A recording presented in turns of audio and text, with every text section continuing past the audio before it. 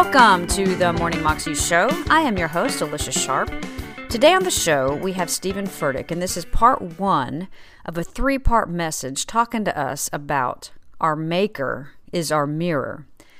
And he's talking to us about how God needs to be our mirror. When we look in the mirror, when we look at ourselves, we need to see what God sees, not what someone else sees, unless it's what God sees, not what we even see at times, not what our past says about us, not what we've done wrong. It's about what God sees in us. Here's Steven. It's great that we get to see how God makes a nation. He's forming a nation. He said, I want a people that can present me to the world. And he didn't do it the typical way. Because if you wanted to have a great nation, you would pick a rich one, a wealthy one. And yet, instead of making a nation that was already greater, God found a man who was too old to have kids with a wife who was barren in her womb and created a great nation out of an impossible situation. I am preaching so hard already and I'm trying to throttle down, but this is a message in itself, is that when God found Abram, this was before he had a consonant in his name. The artist formerly known as Abram. He went on to be Abraham.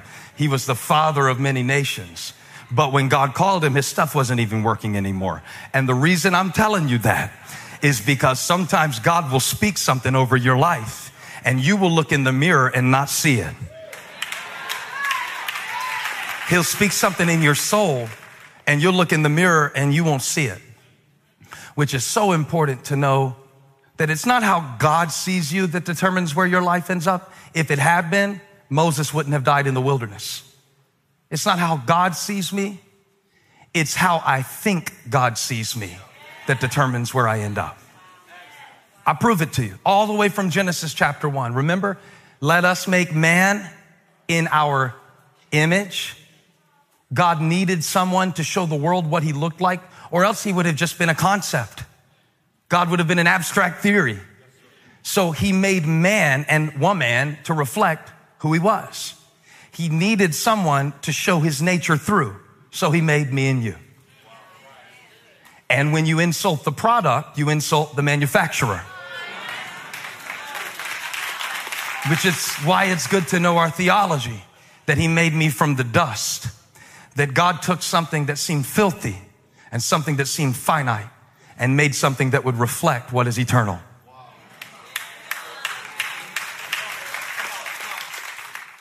Then after making the man, he began to create not only the world, the man, but a nation through Abram, through someone who seemed unlikely. And the nation of Israel spent a whole lot of time trying to figure out what we spend our whole lives trying to figure out, or at least our teenage years and our 20s, is like, what's my identity? So what you're really seeing in Joshua 14 is not just people getting some real estate, but they're coming into their identity, their national identity. And it's hard because they've been through so much and they started from something so small. It's easy for them to see themselves according to what they've been through or where they started. And now they're breaking up. There's 9.5 tribes that get this land. And so Joshua and the priests, they're shaking this receptacle. This is how they would cast lots. They would take the thing and shake it, and they would have little wood blocks with different codes on them. And then they would kind of shake it out. And what it fell on, that meant this tribe gets that land and this tribe gets that land. When Caleb interrupts the process, he's like, hold on. You're not going to figure out where I live by just rolling some dice. Okay. I got a promise. Moses said, now remember, Moses was the one who was supposed to lead the people into the land, but he was unable to do it. And here's how I would put it if I were a preacher. He got them out of Egypt, but he never got Egypt out of them. Because they were oppressed for, 430 years. And when you've been under something for any length of time, when you've been under the power of any influence for any length of time, that influence becomes your identity. So now your addiction speaks more to you about your potential than God's word over you, than than the prophetic gift that's inside of you. It happens to all of us when you've been suffering from something. You can begin to take on the name of your disease or your issue, trading the name of your creator whose image you were made of. But see, it's how you see it. It's how you see yourself. And I think I can prove to you, if you give me like 2.5 minutes, that the reason the people didn't go into the land under Moses was because Moses never really saw himself in the image of his creator. Abram did, even though he had a hard time getting with it, even though he was like, you got any pills for that or anything like that? Because I'm old now. And even though he had to wait for Isaac and he messed up in the process and ended up producing something that caused him more trouble by sleeping with Hagar. Even though all of that happened, God still called him the father of faith, the father of many nations. And to show him who he was, he brought him out of his tent, out of his limitation, out of his situation. And he said, okay, here's your revelation. Here's your situation. Get out of your situation and now look up. Preaching to somebody. Look up. And he said, count the stars if you can. I don't know how far he got before he was like, what's the point of God? I can't, 343, 344. What are you trying to show me? And God said, as many as they are, so shall your descendants be. So shall your seed be. So he gives him an image, not just an idea, but an image. Now, Colossians 1:15, look it up real quick, says that Jesus is the image of the invisible God. That's very powerful. That Jesus shows us what God is like, that the Word became flesh and dwelled among us. That's what Jesus is. He is the image of the God that we can't see. Did I get it right? Colossians 1:15, that he is the image of the invisible God. This is the challenge for everybody under the sound of my voice. There is a way that God sees you because he formed you. There is a way that you see you. There is a way that others see you.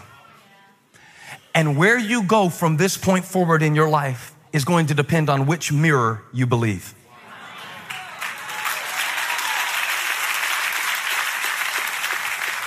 I got all these mirrors in my house that are messed up. And I know they're messed up because they keep showing me my beard is supposed to be black. But I look in those mirrors and they're messed up. They're defective. I'm going to take them back to the store because they keep showing me these gray patches. Like I'm 40 years old and I started rebuking mirrors in my house, these lines coming up under my eyes. And I'm like, you are a liar like your father, the devil. I cast you back to the pit of hell where this is inaccurate. How many ever looked in a messed up mirror? How many ever have people around you that made you feel a certain way about yourself? When Moses was coming into his identity and assignment, he had to deal with the fact that he was really living with two different images of who he was. And remember, God is using Moses to deliver the Israelites out of this Egyptian oppression. And when Moses first starts to act on his impulse, he does the right thing, but he does it the wrong way. He defends his people, but he does it by murdering an Egyptian. So he's ahead of his time and he's out of his zone. But he's doing the right thing. But he still doesn't know who he is yet. And it's difficult for him because he doesn't really fit in with either group that he's living with. The Hebrews are the people he was born from. The Egyptians are the people that he was raised by. But he identifies more with the people that he was born from than the people he was raised by.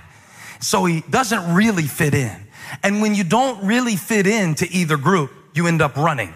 That's what happened to Moses. He confronted an Egyptian who was beating a Hebrew one day, and he killed him and buried him. But then the next day he went out and saw two of his brothers fighting, and he was like, break it up, guys. We're suffering enough from them. We don't have to kill each other. And this is in Exodus chapter 2. I want to show it to you real quick. You got it? Exodus 2. The man said back to him, who has made you a prince and a judge over us? Do you mean to kill me as you have killed the Egyptian? And then Moses was afraid and thought, surely the thing is known. And he ran We don't really see him in his next stage of his assignment until 40 years later. He ran because he was too Hebrew to be an Egyptian and too Egyptian to be a Hebrew. And when you don't really fit in with either, you don't know who you are, and you spend years of your life running from who you really are, looking in the mirror of your last mistake. He ran and he ran and he ran. And see, the question is the right one. He said, who made you? Who made you? But if you don't know that, you will hand other people your mirror to show you who you are. And let me tell you something about people. People would rather define you by your worst mistake. What's crazy about Moses is he killed a man, and there's only one verse in the Bible about the murder. Now, if you let church people write the Bible, they would have had a whole book about, it would be called the book of Moses' murder, the book of Moses' mistake, the book of Debbie's divorce, the book of your lowest moment. But maybe God doesn't see you through the lens of your mistake. Maybe he sees you through the lens of his grace. Maybe when he looks at you, he sees the finished work of Jesus Christ. Have you ever thought about the fact that if they didn't make you, they can't define you? My maker is my mirror. That was Steven Furtick. You can find that clip on YouTube if you search under Steven Furtick, My Maker is My Mirror. You can also find out more information about him at stevenfurtick.com. Have a wonderful day today, and I will see you again tomorrow. God bless.